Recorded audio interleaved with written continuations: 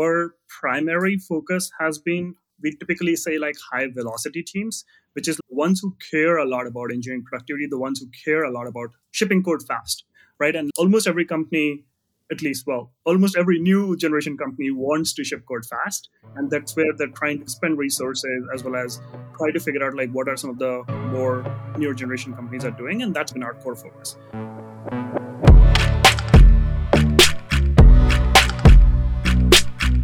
Hello and welcome to PodRocket. I'm Brendan, I'm your host, and I'm on the engineering team here at LogRocket. Joining me today is Ankit Jain. Ankit is the co-founder and CEO of Aviator. Welcome to the pod. It's great to have you. Thank you. Thanks, Brandon, for inviting me. I'm really excited to be here. Great. Well, why don't you start by telling us a little bit about yourself? Who are you? What's your history? And how did you end up as a founder of a dev tool startup? Absolutely. Would love to. So I'm a software engineer by trade. I grew up in New Delhi, came to US to join Google a decade ago. And since then, I've been mostly working as a software engineer. I did work at Google for a few years and went to startups. And in startups, I've led engineering in a lot of high growth companies, including HomeJoy, Shippo, and Sunshine. So I have about like 15 years of engineering career working in all sort of like front end, all the way to writing CSS, all the way to kind of like doing systems design and like building OpenSSH. So yeah, full stack in real terms. So it sounds like you've now done like both ends of the spectrum. You've been at like the very largest tech companies and at startups. What do you feel like are the things you've taken away most from like being in very large and very small environments? I mean, so like there's no doubt that there's in small startups you get to do a lot more work and like have ownership. But I would say since I've started working in startups in the last 10 years, like my quality of engineering has certainly gone down. I was probably a lot better engineer when I was at Google. I learned a lot from really smart people. And I think what I've enjoyed in startups is certainly the velocity that you get in terms of like development and the impact that you can show in small teams. In large companies, I have cherished working with like really smart engineers, but it feels, again, things move slowly compared to startups. And is this your first time as sort of a founder or executive at a company? To some degree, yes. I have dabbled with some ideas back in 2015 when I was a young entrepreneur, but I definitely learned a lot during that time. Tried a few ideas and really understood what it means to have product market fit, and also I learned a lot about like what it means to like do things that solve your own problems. So what was it that finally sort of convinced you to take the leap and found Aviator and actually start a company? Yeah, I mean, like since I've left Google, I've always pondered on like working in startups and like actually starting my own company at some point. But I also knew that I have to have a very strong, compelling idea that I strongly believe in before I go into it. So after working about almost a decade in startups, I realized like after that in every company, I'm actually like building same things, right? So companies like Google and Facebook have built these amazing productivity teams internally. And like, this is something which I go and like have to build everywhere else in every startup. So I can share a little bit about Aviator so that like at least the audience have context. Yeah, I was going to say this is a perfect segue to talk about Aviator and what you're building and what you're working on. So let's dive in. Tell us what is Aviator and what do you do? Yeah, so Aviator is a YC-backed startup. We started it last year in 2021. It's a developer productivity platform. It connects with your existing toolkit and runs automated workflows. So for example, like in large teams, it can do like automatic merging. It can kind of like help you manage your stacking of PRs. We have a CLI for that. You can also like manage flaky test. And kind of like our philosophy behind building Aviator has been, again, going back to Google and Facebook, like companies who spend a lot of time improving engineering productivity for teams. Like every other company out there is looking to do the same, but like they don't have enough bandwidth to do so. So what we are trying to do is essentially provide developer productivity in a box. And that's what we build Aviator on. And maybe kind of implied there, it sounds like also there are pretty similar patterns in how engineers at big companies like Google and Facebook manage their workflows. Is that generally true? Like, is there sort of, for people who have the bandwidth to build these developer tools, are there sort of consistent experiences? Yeah, absolutely. So in some ways, like, okay, so when we think about like developer velocity in a company, right? Like, so in large companies, how you think about like building a feature, right? Given a spec, like how you think about building a feature and deploy that to production. You would imagine like most of the time from an outside perspective that you will be spending most of your time just writing code. But in reality, in large companies, like majority of the time, you're like struggling with collaboration where it's like, oh, like builds are failing, like my tests are not passing, and like, it takes a very long time to do code reviews. Like everyone deals with that every day, right? And those are the challenges which I have seen like in some of the best companies, how they have like really turned around by building some of these tools internally. And what we are doing is democratizing that for the rest of the world. Yeah, that's really exciting. I know you sort of touched on a couple of the different features that you offer, but it would be cool if you talked sort of in more depth about some of the key features that you've built in Aviator, and like, what is it? What does it do? How does it improve the developer experience? And like, what would I get out of using it as an engineer at, say, LogRocket, a 30-person engineering team? Sure. Yeah, absolutely. So some of the tools that okay, I think maybe even before we go into like specifics, it's helpful to understand like developer productivity space. So first, like, let's kind of like think about like how like again this term is used in many different ways. So we have like categorized it in four different, like it can be categorized in four different buckets. So first one is like how you think about like onboarding a developer and like kind of like developer setup, developer environments, those kind of things. The second category would be like knowledge sharing, debugging, like how do people like think about like, once you are onboarded, like how do you get information about like debugging? And the third is collaboration, where it's like in a team, like how do you think about like collaborating with other developers, like how long it takes to kind of like push ship the code.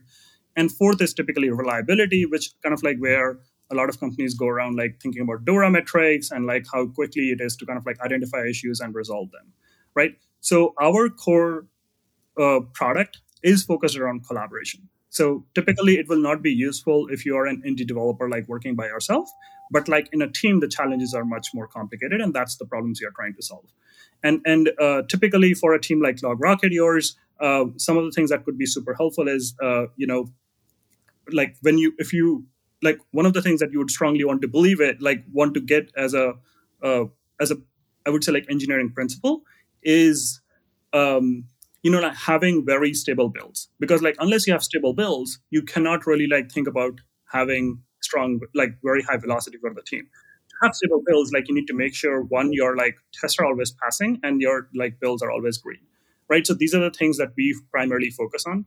In terms of like our capabilities today, we have like the automated merging. What our system do in those cases is like, even for a team of like 20, 30 developers, we have a lot of companies with those sizes use our product. What would happen is like, instead of like merging your changes manually, just assign those changes or like PRs in GitHub to us.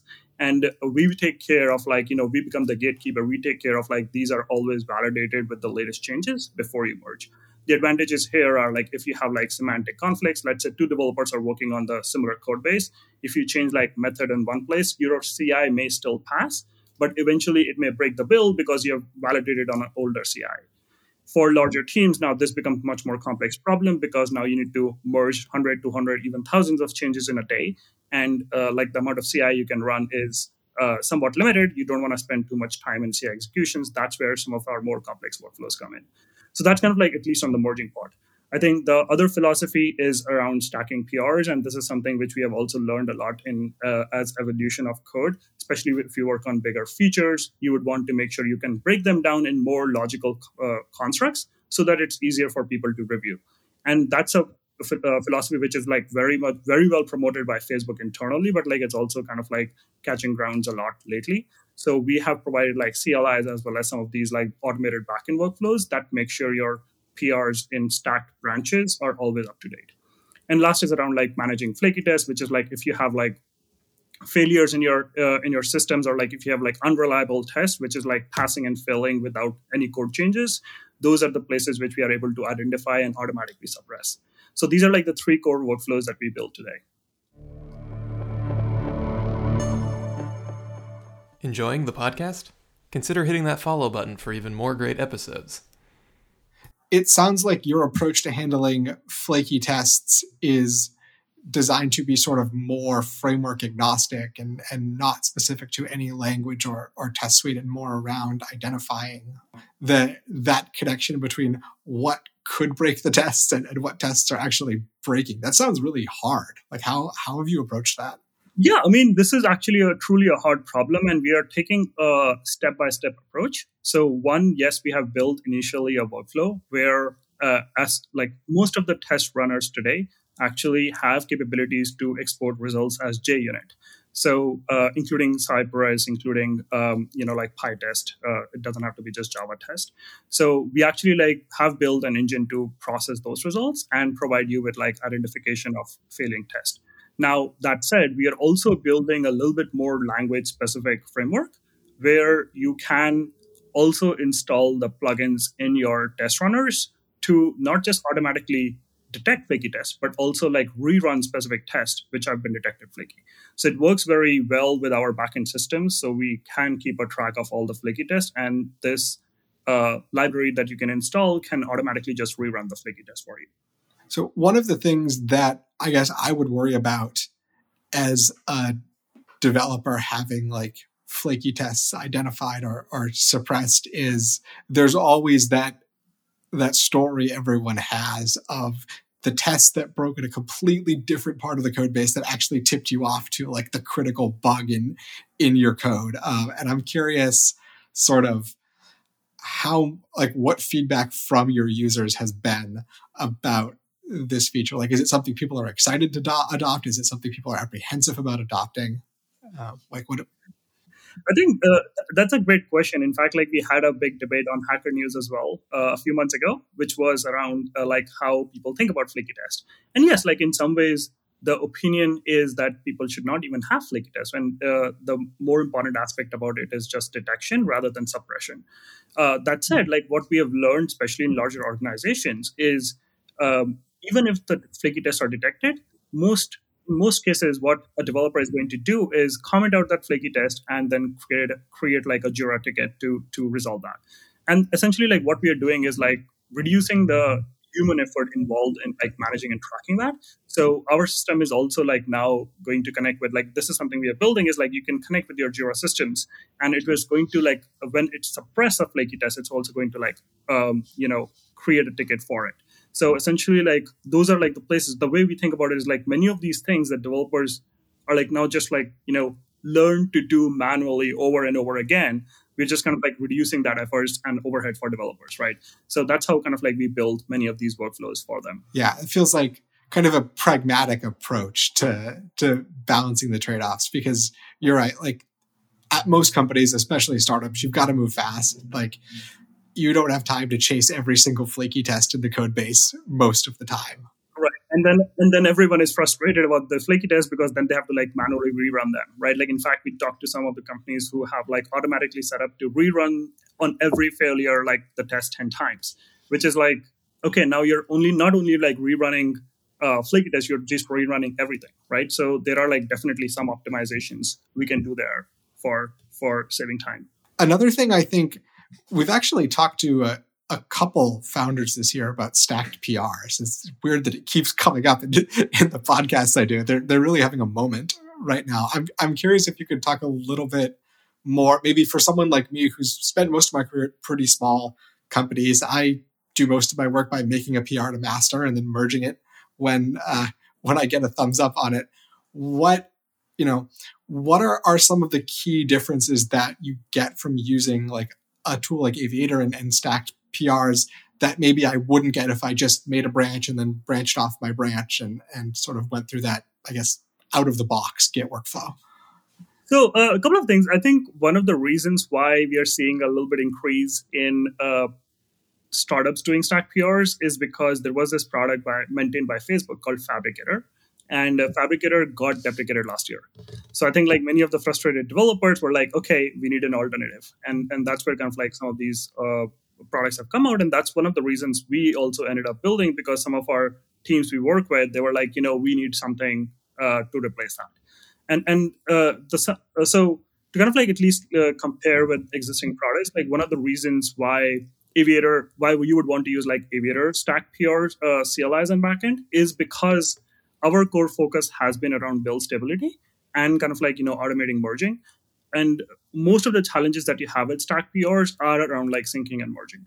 So essentially, imagine that you create, like in your example, let's say you create a PR, let's just say kind of like you define the basic data models, and now you're going to build a backend API for it, right? So you define the data models in one PR, and then you kind of like extend that and create backend models for it, right? Then you go back and say like, oh, actually, there is some changes I need to do in the data model. So you go and like update your branch with the data models, but like now your follow and branches are stale, right? Like it doesn't have those changes. So what our system does is like you essentially like there's like we use GitHub labels, so you can assign a GitHub label to it, and it's going to like always make sure your branches are up to date and synced. And we have like CLIs as well, so you can like if this is probably fine when you only have like a couple of branches, but like when people use Stack PRs, they can even have like up to 10 or 20 stacked branches. So this essentially becomes a nightmare to keep all these branches up to date and sync if you are working with multiple PRs or like multiple stack branches. And on top of that, if you are merging, you can kind of like merge partial of your stack, and like rest of the changes get like essentially we automatically like rebase those changes. So again, like it ties very well with like our backend systems around like merging and syncing. So I guess maybe it's not as much the happy path of I make a PR and another PR off that, and all of them are perfect, and there's no changes. Unless you're like director of engineering, where you're like admin superpowers and just like merge without approval. So I think you've mentioned sort of working with GitHub and how you integrate with GitHub a couple times, and I think this is a really interesting question that's kind of at the intersection of like product and tech, which is obviously meeting people where they are and getting, teams that use GitHub can have an easy time adopting Aviator and using tools they're comfortable with. But also, how do you balance that against the risk that like GitHub decides stacked PRs is the next challenge it wants to take on? Like what are some of the pros and cons you've weighed in like tightly integrating with another platform? Yeah, absolutely. I mean, I think in some ways GitHub is become the default platform for most of the developers. I mean, obviously, like there are still a lot of developers who use Atlassian and like Atlassian's Bitbucket and GitLab as well. Like our main, like one of our core responsibilities and like one of the core thesis is around like integrating with like not just GitHub, but like all your different tools out there, right? So GitHub does provide like open APIs, but what we build is essentially opinionated workflows, right? So for instance, like the example I was telling you about like suppressing flaky test, right? Those kind of things are tricky for GitHub to build just because like they are more of an open platform that expects like other people to build things on top of, right? So in some ways, the way we think about it is like GitHub is essentially like the layer one of like, providing source control, providing like basic capabilities around like code reviews. What we are doing is essentially building an automation layer on top of GitHub, which is essentially now you can go and like future if a team like decides they want to move from GitHub to GitLab or like to Atlassian, then they can just like swap out their source control. At the same time, they can continue maintaining some of these like automation workflows. So that's how kind of like we think about like it's not a competitive space. It's more about like building more abstractions and automations on top of existing infrastructure. It's Emily again, producer for PodRocket, and I want to talk to you. Yeah, you, the person who's listening but won't stop talking about your new favorite front-end framework to your friends, even though they don't want to hear about it anymore. Well, I do want to hear about it because you're really important to us as a listener. So what do you think of PodRocket? What do you like best? What do you absolutely hate? What's the one thing in the entire world that you want to hear about? Edge computing? Weird little component libraries? How to become a productive developer when your Wi-Fi's out? I don't know, and that's the point. If you get in contact with us, you can rant about how we haven't had your favorite dev advocate on, or tell us we're doing great, whatever. And if you do, we'll give you a $25 gift card. That's pretty sweet, right? So reach out to us. Links are in the description. $25 gift card.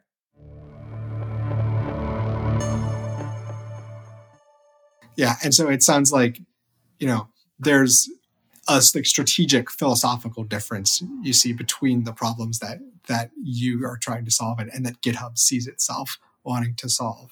Exactly. So like our thesis is all around like, plug and play solutions, right? It's kind of like if you want to, so it's like in some ways, like we compare many times UX to like WhatsApp, where it's like, if you want to do text messaging, it's like my parents use it and it's like very easy to use. But there are like so many complex things you can do in it. You can do like real-time location sharing. You can kind of like, do file sharing, all of those things, which are hidden features. So the way we think about it is like very simple plug and play interfaces for people.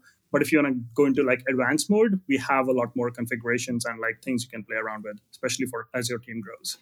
Yeah, you're like right on the verge of also talking about something that I think we think about at LogRocket, which is like building a product for other developers to use. And on the one hand, you've got a ton of empathy for your users, right? Because in a way, you are your users. Like we're always in our own product using it. But at the same time, you also have to make sure you're not sort of over-indexing on your own experience and your own preferences and actually building the thing that your user needs you to give them. I'm curious how you've approached that. How much do you lean on like your experience working with these types of systems and how much do you base sort of what you're building on specific customer feedback? I mean, like this is also a very interesting, running debate internally, because like many times we also talk about like user interfaces, right? For developer, user interfaces are always very opinionated. Because like in some ways, many times we have an internal debate is like, oh, we just like provide a configuration file. Users being developers, they will know what to do and like they would be very comfortable playing with this. The other end of spectrum is you build interfaces, which is like almost like, I would even say like Slack, for instance, right? Where it's like most of the complexities are hidden by the developer or like for developers. But at the same time, if you want to do more complex things, you can.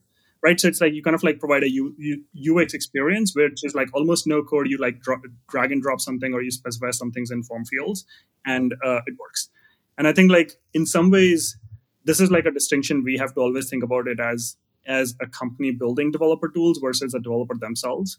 We have learned is there is no perfect answer. You will find developers in all spectrums. Like one of the other things we try to do is like bridge the gap between a developer and a DevOps person today.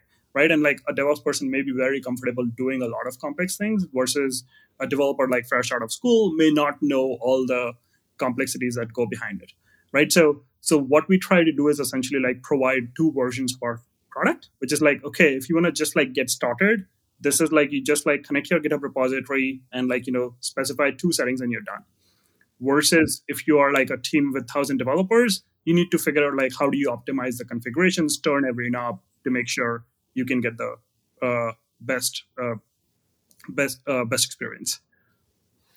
Yeah, and I think one of the other things that brings to mind is there's kind of a central story here of, like you said, democratizing tools that maybe people in big tech companies that have the resources to build internally have had access to for a long time, but which have like not really permeated down to most of the rest of the dev market. And one of the questions I always have about this story is how much of that is sort of those tools being right for companies at just massive scale versus how much of that, like will small teams get the same value out of a tool like this and a product like this that Google will, or is there some sort of scaling cliff you hit where some of these ideas don't scale down? Like, is that something you've thought about or run into? Right.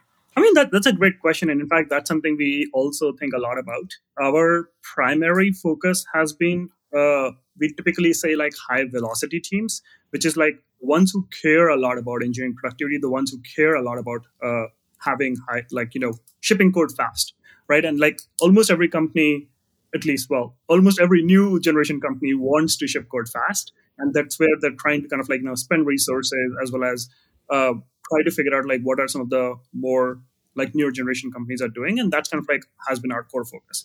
But that said, yes, like I think the collaboration challenges that we are solving, it has like almost like a exponential graph in some ways where if you go like beyond a certain point, like let's say if you have over 100 developers, these pain points will be so severe that you're like, it's a death by 1,000 cuts.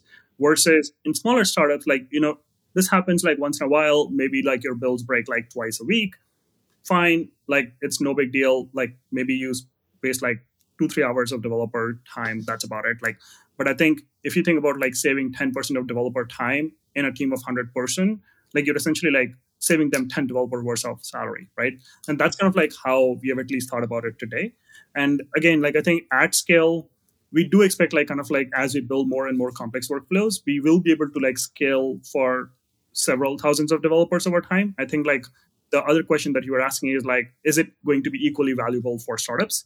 I would say today, probably not, because it's still something that you only use in teams. It's not something as you use as well as a single developer. But like we're also working and building some of these capabilities. Like for instance, flaky test is a problem which will happen as long as you're writing tests. Now, if your company doesn't believe in writing tests, like it may not be useful, right? So like if you're starting as like a 2-person company, probably it's not going to be as helpful. Like what the challenge we are solving is how do we think about teams which are collaborating? And especially if you think about it, like in the last 2 years, the collaboration and work has changed completely, right? So most of these companies are also trying to figure out what does it look like going forward? Like clearly everyone knows remote work is not going away. So that means is like now people need to figure out like what does asynchronous collaboration and what does developer velocity, developer productivity in this new world look like? Yeah. So you said a little bit about today, but I guess that prompts me to ask, what's tomorrow? What's on the roadmap? What sort of features are you working on that you're sort of most excited about? Yeah, absolutely. So the way we have thought about it is like, this is also sort of like, has been our philosophy as a company is we started by building tools. Now we have like a product, which is Aviator, that kind of like helps you solve build problems. And we are transitioning that into a platform. The way we think about the platform is, every company has slightly different workflows on how they kind of like manage their PRs, manage their testing infrastructure, manage CI, CD, all of those things. What we are doing essentially is building, a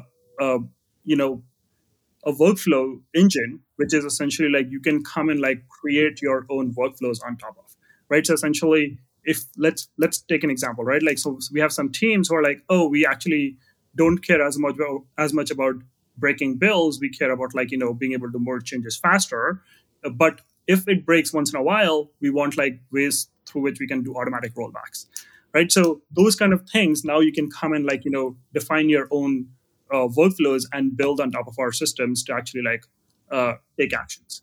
And similarly, like you can do different things. Like let's say if you're using some sort of like a security detection platform or like product which identifies some sort of security vulnerabilities, you can use our workflows to essentially like either automatically like create changes to like identify and like automatically roll back those security issues, or you can even notify certain people about like, hey, this is happening and like these are things you can do. So the way we think about it is like there's data that lives in all different systems. There's information sitting in your GitHub, in your in Datadog, or like kind of any other developer tool that you're using. You're just like essentially like building this engine to take actions on top of it. Well, before we go, I also wanted to talk a little bit about the experience you've had of growing Aviator as a company. I know you guys closed your seed round earlier this summer. I think you raised $2.3 million. So congratulations. That's a huge milestone. This is also, I think, an interesting time to be starting a company and to be raising money. I think there's been a ton of discussion in tech and VC circles around the market, the cost of capital, how investors are thinking very differently about what they're looking for from companies now than they were maybe 2 or 3 years ago. I'm curious what your experience was like talking to investors and raising money in this market. Do you feel like it was noticeably harder or different than what you've seen other companies experience in the past? I mean, absolutely. The difference, I would say, so we went to Y Combinator last summer, and like the difference in investor mindset then versus now is completely different. But at the same, so I think what has happened now is almost every company is forced to think about business metrics and business outcomes. And that's where kind of like we differentiated ourselves a lot, because from the beginning, like we've actually wanted to create a product that we can also monetize. So from the beginning, we used to charge like very little, but we kind of like always thought about revenues as well, especially like given our focus on larger companies and like the problems that we are solving for them. Like, those kind of things we have always kept in our mind. At the same time, we do understand, we are a startup ourselves, and there are smaller companies who may not have the capacity to pay. So we are still offering free products for smaller teams. And the expectation is somewhat similar to how many of these other companies like Stripe also grew, helps get some people start using our product, build those habits, and over time grow with that. So in terms of investors, I think we certainly lucked out quite a lot. We have some of those most prominent investors in the Valley, including Lenny Ratchitsky, who runs a very famous product podcast as well, and the newsletter. We have Elad Gil, who's one of the early investors in Stripe. Then we have some of the other founders from Retool, Instabugs, so some of the developer tools as well. So we've been very lucky, and those people also act as our mentors as well. So we learn a lot from them. Yeah, and I think having the story of who your customer is and what your market is from the beginning feels like something that maybe was less demanded of startups a few years ago, and now feels like you just need to get in the door, is to have a clear idea of what the business actually is. Exactly. I guess the other question I'm curious about is sort of what are your plans for this fundraising round? Are you planning to hire? How are you sort of turning this into growth for the business? Yeah, absolutely. So we are definitely hiring engineers. So one of the things is the kind of product we are building.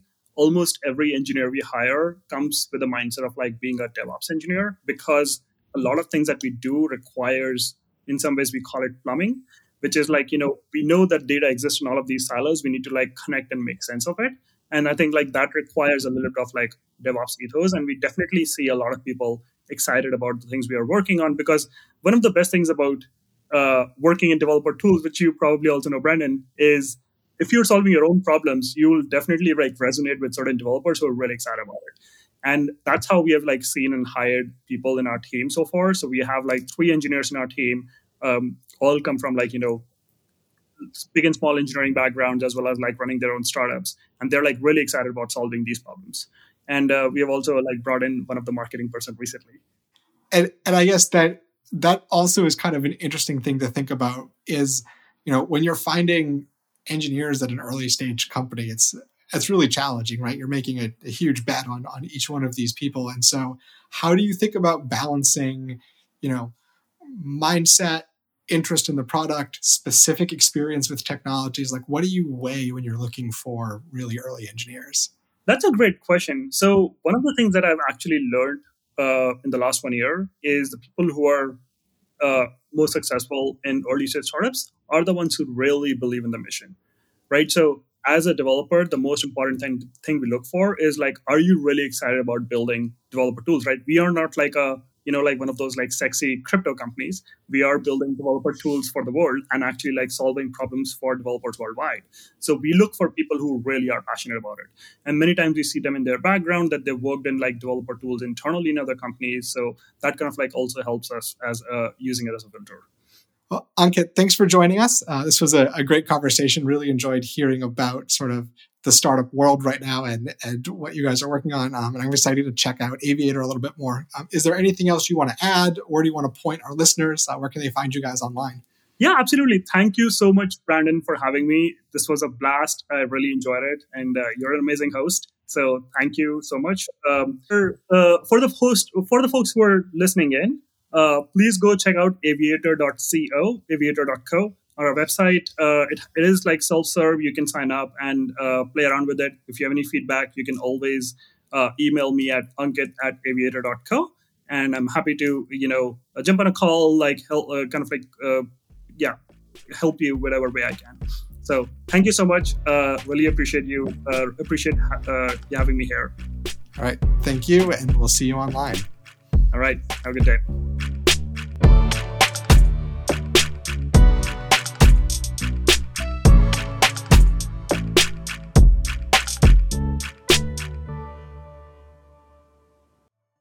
Hey, this is Emily, one of the producers for PodRocket.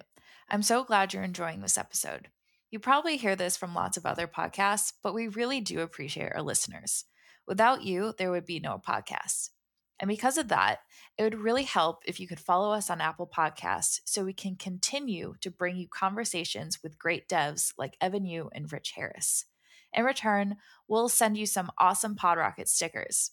So check out the show notes on this episode and follow the link to claim your stickers as a small thanks for following us on Apple Podcasts.